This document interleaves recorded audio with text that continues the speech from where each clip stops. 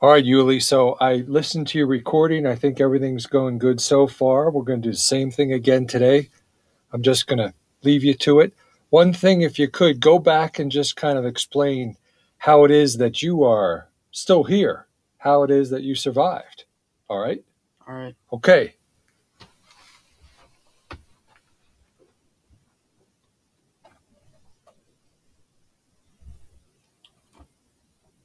So on Sunday afternoon, my phone slipped from the pocket of my shorts as I jumped to touch the basketball net at the end of my street.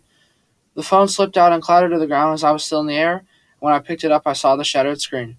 The phone never worked again, probably since I had ripped off the rubber cover after school one day, as I got tired of how beat up and filthy it looked.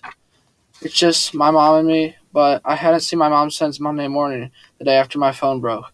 And Monday night, I couldn't text her or call from my house since we no longer had a landline.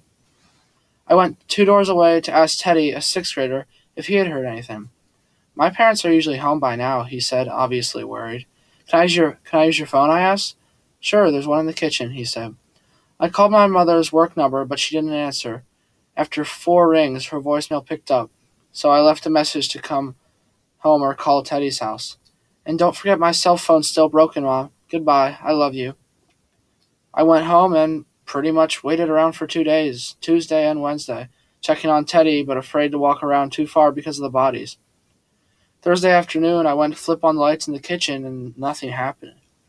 I walked into the living room and both bedrooms flipping on switches but got nothing. It felt weird. So I walked back through the kitchen and stepped outside. I walked around a few minutes, not knowing what to do until I realized I didn't hear a hum from all the traffic going by on Interstate 81, which is like 2 football fields from my house.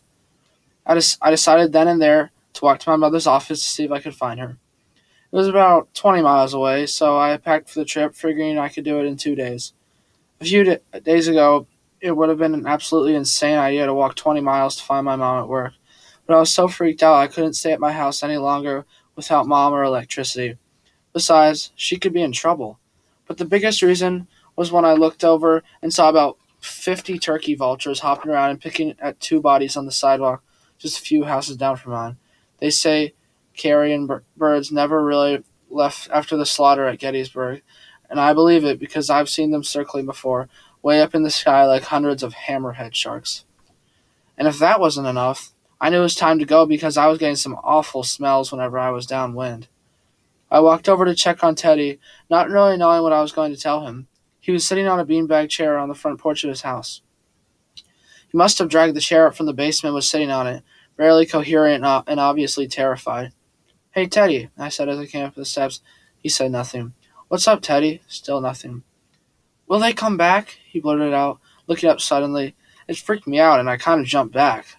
I don't like surprises like that. Never have. I also don't like it when people freak out and go all spazzy. It's not helpful. But I calmed myself real quick when I saw him all pathetic, looking up at me for answers. I don't know, Teddy. I'm gonna go see if I can find my mom. You're welcome to come with me. We can look for your parents too. I don't know, he said, like he was considering it. We'll leave a note for them on the kitchen table, in case they come back, I told him. I better stay here, he said sadly. Anyway, Mr. and Mrs. Graham across the street have been checking on me. They invited me over for lunch today, so I better go. Maybe you can come too. Mr. Graham was listening to his radio, and he said everything has stopped. Well, if everything has stopped, how come he can listen to radio broadcasts? I don't know. You can ask him, Teddy said, obviously trying to get me to come along. I packed for a hike, Teddy. I can't sleep in my house all alone again tonight, and I'm not staying in this neighborhood anymore. I'm going now. Say hello to the Grahams for me. Teddy dropped his head and got real quiet again. I waited a few seconds before turning to go. I got to the sidewalk when he called out, Hey, Yuli! I turned around and looked at him. Mr. Graham said the guys on the radio said people were dying from their phones and computers. Something about the screens doing it. Whatever you do, don't look at a screen. I nodded, thinking he was full of baloney, but I didn't want to discourage the kid or sound ungrateful, so I waved at him. Thanks, Teddy. I'll do that. I turned and walked back towards my house to grab my backpack with everything I thought I'd need. Truth was, I had started dropping stuff in my backpack when my mom didn't come home on Monday. I walked through my house Tuesday and Wednesday over and over again, picking up anything I thought I needed and dropping it into the backpack. Once I got on the road, I realized how stupid I've been by not packing nearly enough stuff. By rights, I should be dead already from sheer ignorance and lack of preparation, but I'm still here, grateful to be alive. Truth is, I would have died already if it wasn't for Xavier.